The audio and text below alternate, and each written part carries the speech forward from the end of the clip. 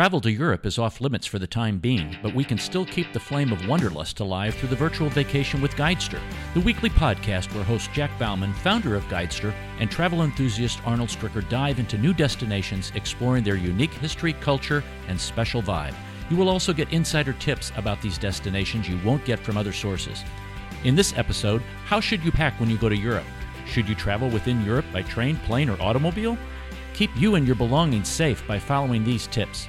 Traveling with children? We've got that too. You get the answers to these and more questions in this episode. Now let's join our host, the Guidester himself, Jack Bauman.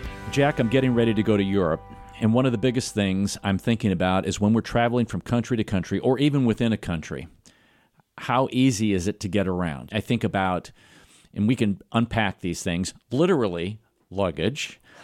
Is it easy to get around by bus? Should I do that? Should I do train? I want to expand a lot of these particular kinds of things, but what's the most efficient way to get around Europe, in your opinion?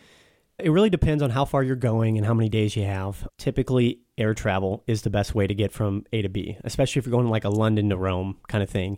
Air travel in Europe has gotten so cost-effective in the last few years. It's amazing. From Ryanair to EasyJet, you have so many budget airlines, even the major airlines, British Airways, Air France.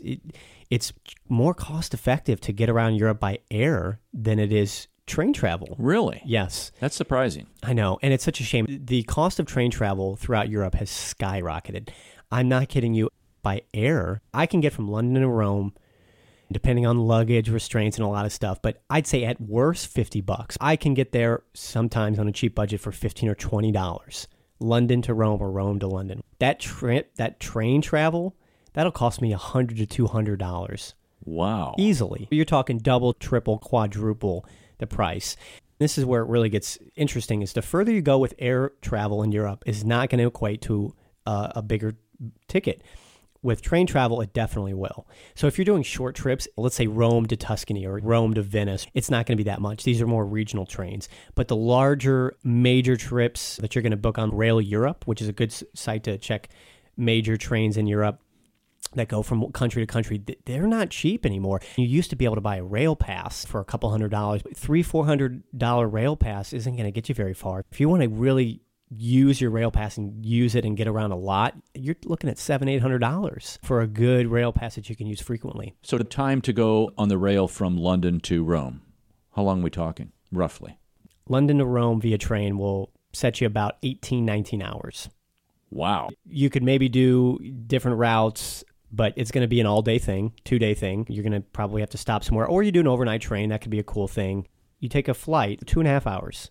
So you're looking at 18 plus hours compared to 2.5. You take a Ryanair, Air Italia, or Air France, or British Airways, and you can get there in the morning as opposed to all day and a night. In a city like Paris, Rome, Madrid, Barcelona, Berlin, or Munich, you have local transportation. I'm going to presume buses or streetcars or things like that. Are those very reliable and dependable that you can utilize those to get around the cities? They really are, especially Northern Europe. Broadly speaking, I would break up the quality of public transit from north and south. The more north you go, the better it gets. Germany is excellent in most major cities. The UK, I think, is excellent, especially in London. And there is no better system in the world that I've ever experienced in the London Tube. They're doing a lot of constructions. It's old, but it's timely, largely, especially you compare it to like the New York Metro. They go everywhere. The amount of lines, the amount of stops. So the more north you go, the better the public transportation. You go to countries like Switzerland, they have little tramways, the electric powered tramways in the middle of the streets. And it's great. They have this also in Austria, in Vienna. So you can just hop on and off, get yourself a ticket. It's really great in the northern European countries. In the southern European countries, like Italy, Spain, Greece, they have it. They have their bus system sometimes, and they have the metro system. Rome's metro system is very poor. Partially because of archaeology. Every time they try to dig, they find something new. Seriously, there's a practical reason for that. But if you can't do it via public transportation, bus or tram or train or something like that, you can definitely get a cab. So yes, broadly speaking, if you fly from one city to the other, you can rely on public transportation. When should I go and rent a car or rent a scooter or use an electric bike? When should I utilize any of those means of transportation, or should I? Yeah, it's a great question. Depending on what city you're in London, you don't really need any of that. London has a cool bicycle system. I think it's Santander now. It changes. They have the little stations. You pay a nominal fee and you bike from station to station. When you're finished with the bike, you turn it in and the time's done. That works really well in London. The system in London for that is good. There's a lot of stations. There's an app you can download to your phone. So that's a cool way to get around London. Rome doesn't really have that. So Rome, I would use a moped to get around because they don't really have that bike hire system in place. Cabs are okay, but there's only a couple cab stands, or you can get it from your hotel. So it really depends heavily on the city that you're in. The personal travel guides that I create detail when to use what public transportation systems. That really helps. That kind of guides you. Walking is the best means, depending on your city. London's a huge city. You're not going to walk everywhere. You're going to use the tube or a cab.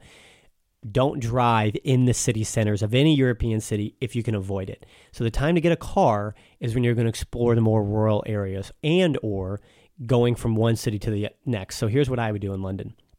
See London. Then I'd take the tube out to Heathrow Airport. I'd rent a car from Heathrow, which is on the outskirts of Greater London. I'm already outside the city center. I don't have to deal with driving inside London.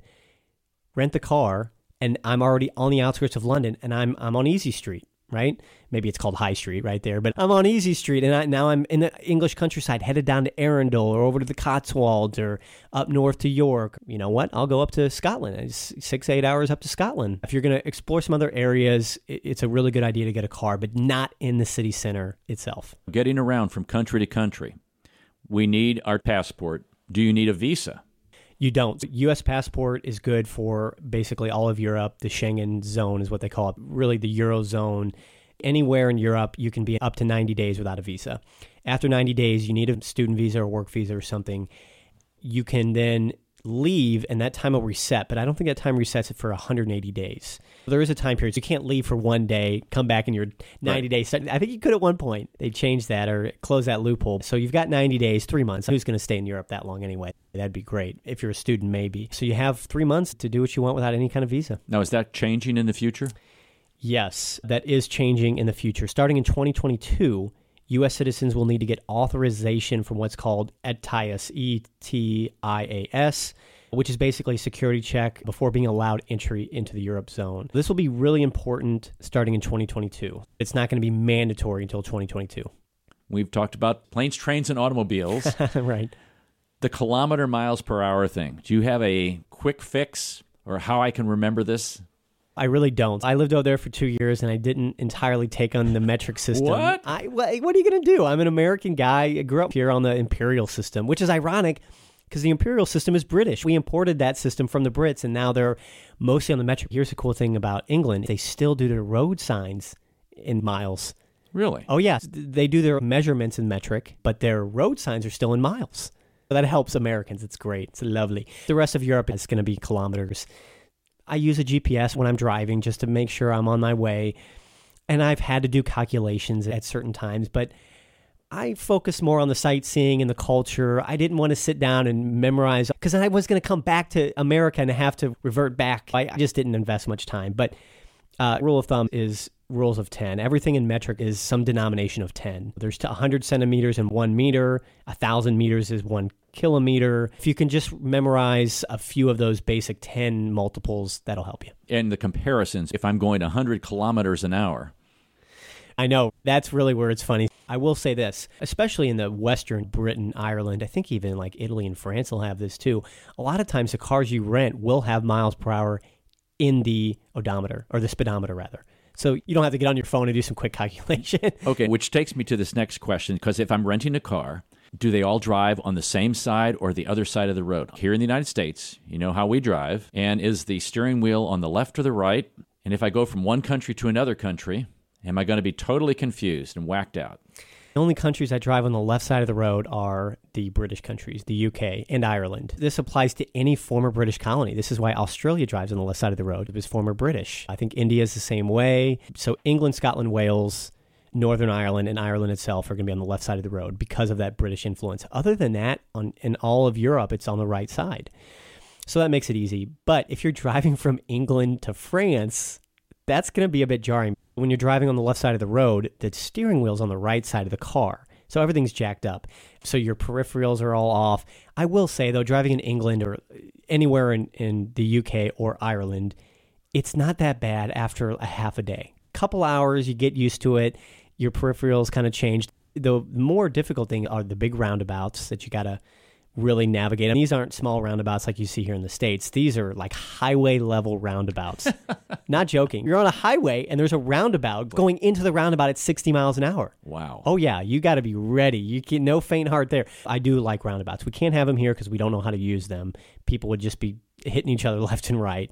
The roundabouts you see here are more localized. You don't have these highway roundabouts like you do in Europe, but they flow traffic like you wouldn't believe. They use the roundabouts as on-ramps, off-ramps. It's fantastic. A couple hours of driving on the wrong side of the road, you get used to it. You can actually drive from England to France through the Channel Tunnel.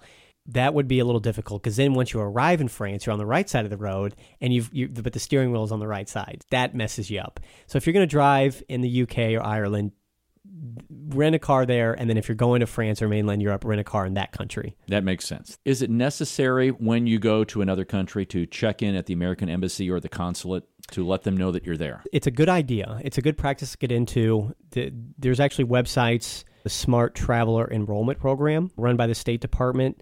It's a free service by the U.S. government where U.S. citizens who are traveling to or living in a foreign country allows you to record information about your upcoming trip with the State Department so they can use that information to assist you in case of an emergency. It's a good idea to get into. I would say Western Europe, it's not necessary. If you're going to Eastern Europe or you're going to be there an extended period of time, it's a good idea. Take a virtual vacation to Europe from the comfort of your couch. Browse popular sites, watch video tours, explore with interactive maps, discover local insights, and start planning your dream trip when you're ready to travel once again. Choose your destination and discover some of Europe's top destinations. Visit guidester.com/virtual-vacation. This next question is based upon how long you're going to be in a country. I've seen many people, they get off the plane and it looks like they've taken their entire closet with them because they have 5 or 6 suitcases with them. I don't like to travel very heavy with a lot of luggage. If I have a carry-on, that's it. So what is your suggestion to get around Europe?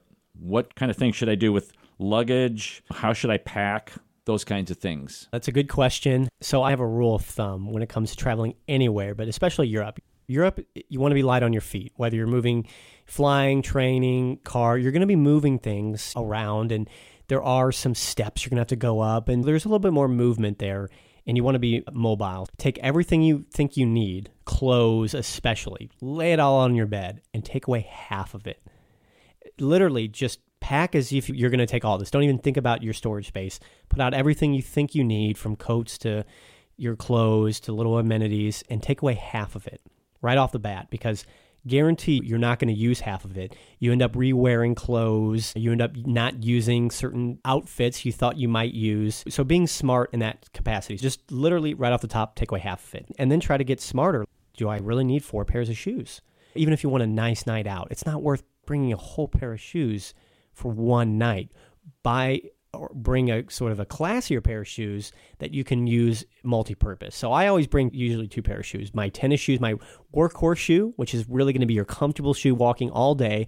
And then I'll bring a dressier shoe. It won't be a super fancy shoe, but it'll be like a Doc Marten or something like that I can still walk in. That's where I'm going to go out in to dinners or maybe to a show or something like that. 2 pairs of shoes, that's it. I might, if I'm going to a beach destination, bring a pair of flip-flops. So maximum, I'm going to bring 3. But I'm not going to bring the water shoes and the other type of shoes, even the hiking shoes. Let's say I'm in Scotland.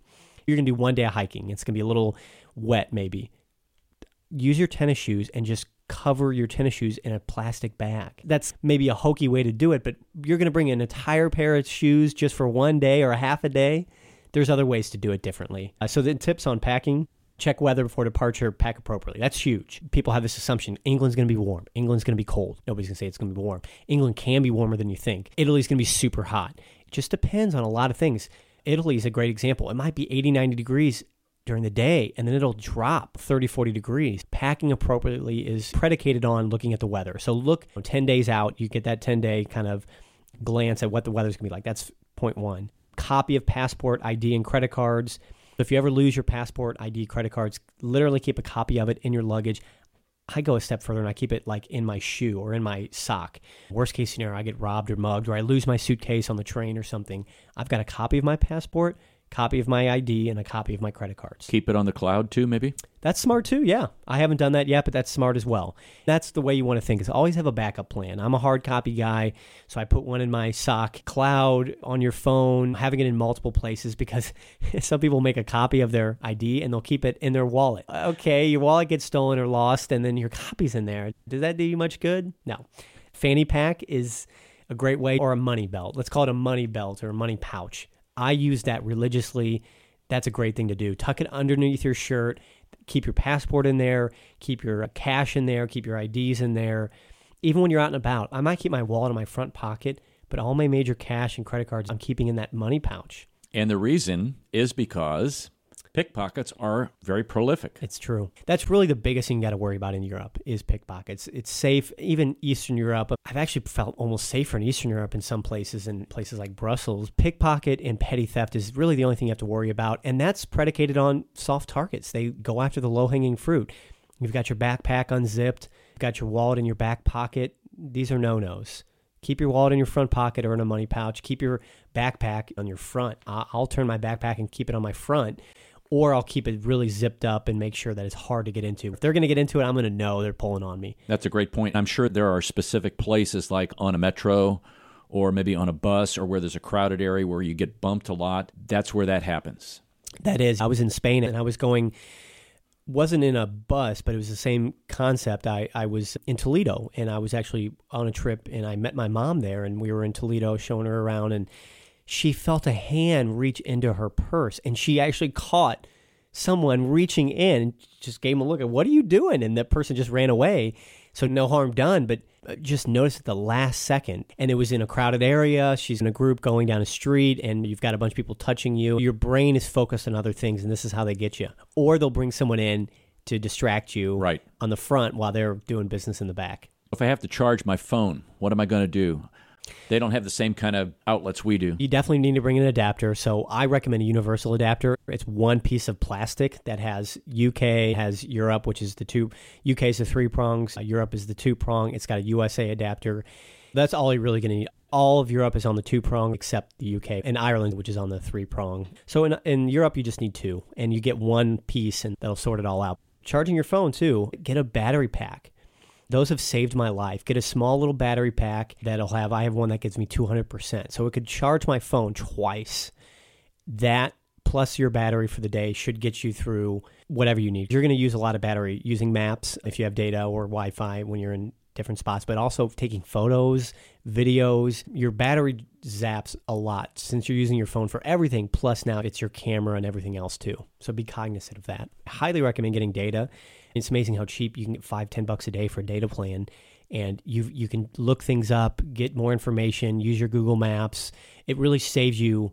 It'll save you more not make mistakes than the data plan itself. So you add all those things into it. It really does go quickly. You don't want to be stuck in a situation where you don't have your phone. You can't call anybody if you need to, call a cab, or just get on your Google Maps and like, how do I get to this station? In America, you can use a paper map. That's why I really stress using Google Maps to navigate certain areas in Europe, because they don't do grids like we do.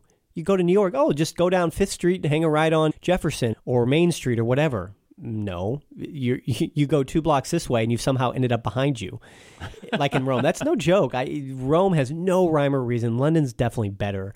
But these cities are so old that they just don't have any clear plan in place. They don't have the grid system, whereas we have a kind of thoughtfully laid out city because we're a more modern country. Now, if I'm taking kids with me, are there some considerations I should take into account when I'm traveling with children?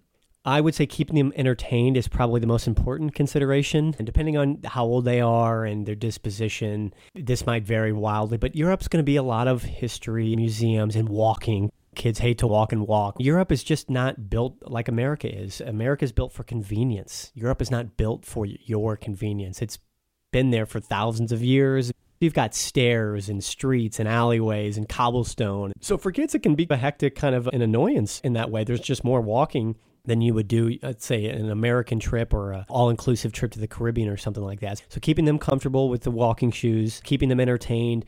try to keep them engaged. So just be cognizant of, don't do museum after museum after museum. If you want to see a lot of museums, that's great, but sprinkle it in with other things. Places like London, the British Museum, they do have interactive things built for children, which is good. So try to spread out your itinerary to be cognizant of that. Barring or failing that, just give them something, a book. I hate to say an iPad or a phone, but give them something that they're going to be entertained, because they're going to go out much sooner than you will. They might have more energy than you do, but their attention span is going to be small for the neoclassical buildings in Rome. I can guarantee you. Really? Oh, yeah. My nephew, little Jack, call him LJ, he'd be all over that. He's a little whiz kid. Some kids just, they haven't gotten there, and they don't care. Again, if they're older, maybe they do. It's the sweet spot of maybe 10 to 12 or 9 to 12 where they're old enough to appreciate, but they're not teenage where they're like, I don't care, Mom. Right. A teenager, they just want to go and meet young kids and have fun. If you're 16, 17, even like 14, 15. But if you're like 12 or 11, you're not quite to that adolescent age where you want to go party, but you're smart enough to like, ooh, I'm looking at something significant. So it just depends on their ages. I think about this, that you've been to Europe many, many times. Is there something that you would do differently in your travel plans as it relates to getting around or packing, that you go, man, I got to, as many times as I've been to Europe, I need to do this? Packing cubes. I keep saying I'm going to do it, and I haven't done it. I'm pretty efficient with my packing. Every time I go to Europe, I get more efficient with my packing, every single time. But I haven't yet made the plunge to buy. Do you know what packing cubes are? Yeah, I've seen them used. I've seen travelers use them. You know what? I'm going to do that, and I haven't done it yet. So generally speaking, just being more efficient with your, do I need this? Really think about, do I need this item? And do that with every item. It'll take you a little bit longer, but I'm telling you, every piece of clothing and every little amenity or device that you have, it's weight and it's space. And also keep in mind, you need space to have souvenirs. Right. Some people bring an extra suitcase. I don't go that far, but right. I keep some space because you're always going to come back with more stuff than you left with. That's just how it goes. So keep cognizant of that. Barring all that, just learning things, don't take this, don't take that. One coat, great example. Do not bring multiple coats. Something I'm going to do that I keep saying I'm going to do is get those packing cubes. It takes everything you have, and it does two things. It organizes it so it's just easier to get out of the hotel and use. You save time and your mental capacity and frustration, but it actually saves space in the suitcase itself. So space in suitcase plus less hassle and frustration when you get to the hotel. Sounds great. I hope this has helped people in getting around Europe. We've talked about travel. We've talked about packing. We've talked about visas. We've talked about a variety of things. And hopefully it gives them a little bit of insight into how they can get around Europe a little easier. Yes. We're glad you listened to this episode of Virtual Vacation with Guidester.